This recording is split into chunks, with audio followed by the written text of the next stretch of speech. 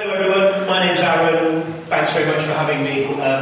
It is a real privilege actually to be asked to speak here. Hopefully I haven't drone on too long.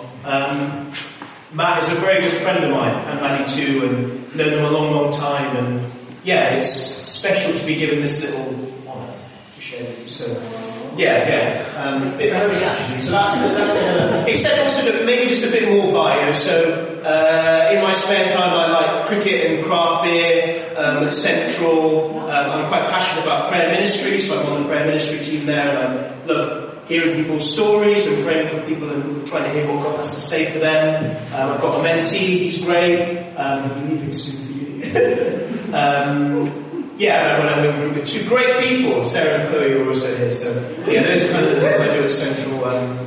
Here's some bits and bobs. Let's go to the next slide so this is the mission brief that Matt sort of sent me, feels like donkey's years ago now. I think it must have been October, November. Maybe not quite that long ago. It was a while ago. And it's Peter and Zeal. That's what we're talking about. Zeal, passion, strong passion. Zeal is more than just passion, I think, strong passion. But in a short space of time, Peter says he'd be willing to die for Jesus. He falls asleep when Jesus needs him most to make up for the cuts of someone's ear to defend him. How can we balance our zeal or passion for God with a consistent faith which makes it through the tough times? That's what I'm going to try and answer for you all and sort of give some practical tidbits, if possible. Just to say, the two passages that we're looking at tonight are Luke 22. I haven't put it up there because it's quite a long one that Matt gave me, so just be aware of chapter 22 in Luke because you'll need that. And then a little bit also John 18. Those are the two that we're going to be looking at. In Luke 22, to paraphrase that, Peter says he's all in, he'd go to prison for Jesus, he would die for Jesus. We now see later that isn't quite how it pans out. John 18 is where Jesus is actually arrested, and Peter takes a sword out and cuts off someone's ear, to which Jesus goes, oh. So those are the paraphrase of the two passages, 22 in Luke and then 18 in John. You will need those. So if we go to the first slide, God's divine protection. So how do we live a passionate, zealous life for Christ and for others? But also a consistent one too. I picked this one out first because actually I think this is probably one of the most important. I think we need God's protection. So I'm going to look at two verses to back that one up. They're both in Luke 22 if you've got that one open.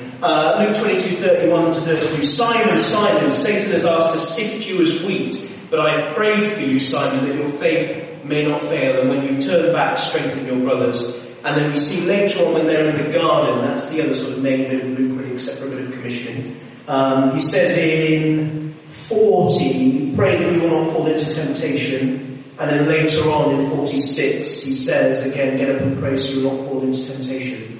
And there seems to be something here around an enemy, capital E, that wants to stop us. And actually, I believe in the devil, Satan, the enemy, whatever, as an active presence in the world, not just a concept. And actually, he's someone we need to be aware of, not afraid of. That's really important. I don't use the word afraid. But we need to be aware of any opposition, adversary, and the tricks they might want to pull to stop us being happy in our lives and productive for the kingdom of God. I always find Jesus' use of words in the garden very interesting. He says, pray that you may not enter, well, the ESV version, pray that you may not enter into temptation. He says fall into temptation here, then fall again. It's almost the idea that temptation is a place, a geographical place nearly, and actually once you're in, you ain't coming out. And I think there's something really healthy as Christians to have humility around our own vices. And there are some areas of our lives where, generally speaking, we have good presence of mind and we're quite strong and we have constitution. And there are some things, some blind spots, some things where we're just weaker, where actually, if it isn't for the saving grace and provision of God, we will fall. We will not honour Him or ourselves or other people. So it's good to be aware of those, and to pray to be spared from those places. If we go on. Rashness, less so now, but in my younger days, gee whiz, I was a rash guy. Yeah, really, just some of the things I've done and said in my life about those, oh man, those situations would have gone differently. Got two verses I want to look at here, one in Luke, one in John. 22:33 in Luke. But he replied, Lord, I'm ready to go with you to prison and to death. And then in John, I'll just only briefly sort of look at this. It's the bit where he cuts off the ear. I will actually read it out. Yeah. Then Simon Peter, who had a sword, drew it and struck the high priest's servant's ear, cutting it off. The servant's name was Malchus. These were not thought through decisions. These were not thought through words. Peter did not think through the cost of going to prison with someone. He did not think through the cost of giving up your life for another person. He did not think through violence. And I guess I would just say to everyone here generally, and also to myself, how much safer, how much more productive and fruitful can we all be if we just take a bit of time to think before we make decisions, before we say things in our lives? How different would the world be if it was a world that thought before it spoke or acted? Maybe you can go on. Misunderstanding Jesus. We're staying on these same two verses, we'll be happy to hear. I think not only was there rushing here, but there was quite a fundamental misunderstanding around what Jesus actually requires. Peter said, I'll go to prison with you, I'll die for you. That was never Jesus' plan for Peter. Actually, he was the rock on which Peter wanted the church to be built, really. Jesus didn't want Peter to die there. He had he knew, of course, Peter didn't at that point, but there was a whole other ministry to come from Peter. And actually, if we died with Jesus then, obviously we don't want to put God in a box and we can use other people, but Peter was, I would say, more key than probably anyone else except for maybe Paul in the early church. So there was a misunderstanding of God's plan there, and there was a misunderstanding about the place of direct action here. It's my view that I don't think God ever wants us to be violent. I really believe that quite strongly. I think he wants us to be people of peace. I think there's a reason that peacemakers are blessed in the Beatitudes. I think that's there for a reason. I think that's part of that. And actually, where in your life do you feel like you don't have the understanding or the knowledge and the information you need to follow Jesus properly? Are there any areas of your life where you're just not quite sure what Jesus actually expects of you? I believe that he can speak to you about that tonight and give you a bit of guidance. Yeah. If we go on. Misunderstanding ourselves. I do think here Peter, he not only misunderstood Jesus and what Jesus wanted, I think he also misunderstood himself. For a third time, I would look at the 22:33, I would die and go to prison for you. Peter didn't just rush, he didn't just misunderstand Jesus. I think he didn't understand his own limitations. He didn't understand his own frailty and weakness as a person. And I think whether it's burnout, whether it's being involved in vocations and giftings that are not us, or something else, there's probably lots of examples. Quite a lot of harm can come from not knowing who we are and what we're good at and what we're bad at, where we still have things to give and where we run out and we really need to take a break or rest or step back and do something else to God. But also looking at the garden, Luke 22:45, Jesus comes back from sweating blood and praying. They're all hidden in a bush somewhere, basically, which is probably quite disappointing. And I'm sure Jesus has been quite forlorn with that. But I'm adamant that the disciples would have gone to the garden full of fervour, and they would have expected to go to the garden and be up with him all night, lifting Christ's petition to his Father. I'm sure Jesus was only probably gone 10, 20, 30 minutes max, and they were all asleep. So I think just a real encouragement for us all to be self-reflective, self-aware people about our limitations, what we can and can't give, what we have left and what we don't. If we go on. Yeah, a little bonus round. So I'm kind of coming into manners. I think it's nice. These came up by chance just in my own reading, but they both had Zeal in. And I thought, maybe God's sort of doing something there, So I wanted to share these. I've got two passages. If you could turn now to 2 Corinthians 7. Great reading. We won't be there that long. But this is something that came up in my reading the other day, and I just wanted to share it with you. It's 2 Corinthians 7, 5-7. I don't know, actually. Yeah, here we go. Alright, let me read it to you. And the context quickly is mission around Europe. The highs and lows, the excitement, the adventure, the real significant disappointment and struggle and pain and turmoil of early church crusading, in a good way, crusading. For when we came into Macedonia, this body of ours had no rest, but we were harassed at every turn, conflicts on the outside, fears within. But God, who comforts the downcast, comforted us by the coming of Titus, and not only by his coming, but also by the comfort you had given him. He told us about your longing for me, your deep sorrow, your ardent concern for me, so that my joy was greater than ever.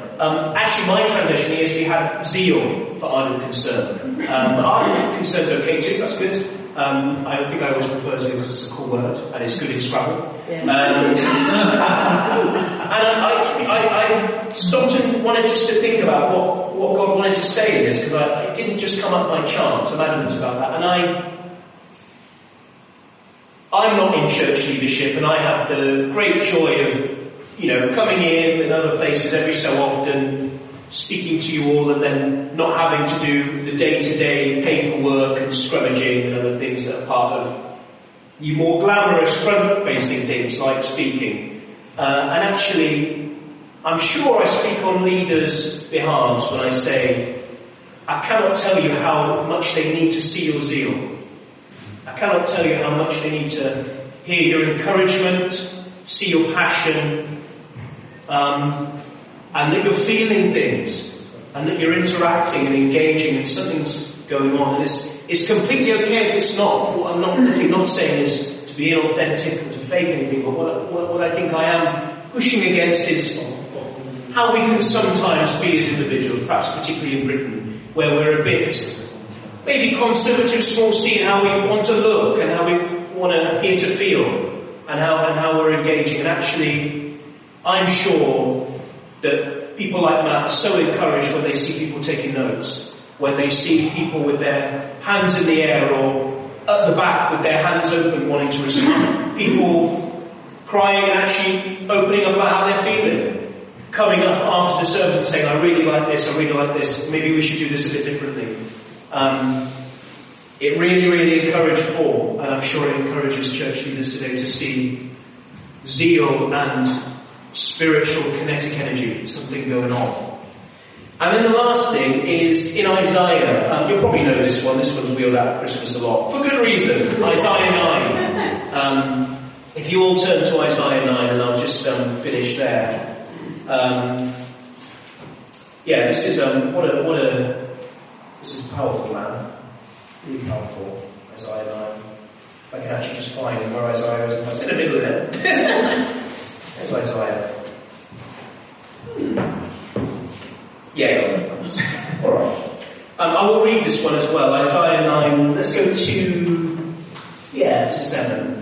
The people walking in darkness have seen a great light. On those living in the land of the shadow of death, a light has dawned.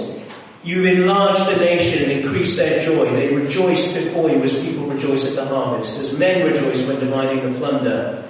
For as in the day of Midian's defeat, you have shattered the yoke that burdens them, the bar across their shoulders, the rod of their oppressor. I love this verse, man. Every warrior's boot used in battle, every garment rolled in blood will be destined for burning, fuel for the fire.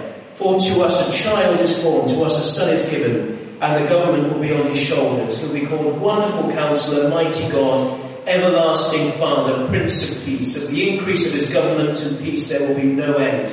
He will reign on David's throne and over his kingdom, establishing and upholding it with justice and righteousness from that time on and forever. The zeal of the Lord Almighty will accomplish this. And I just happened to come up with my reading, and I have to be honest, I wouldn't have thought of that passage tonight. But I think it's a perfect way to end, because let us all leave here absolutely aware of and convinced of the zeal of the Lord to redeem humanity. So much so that he sent a helpless baby to be born by a virgin in a stable. They were on the run, fugitives, and he ended up being the sacrifice for the world. Humiliated and tortured, denied a fair trial, stripped naked, his clothes gambled, and loads of people doubting and not thinking they'd ever see him again.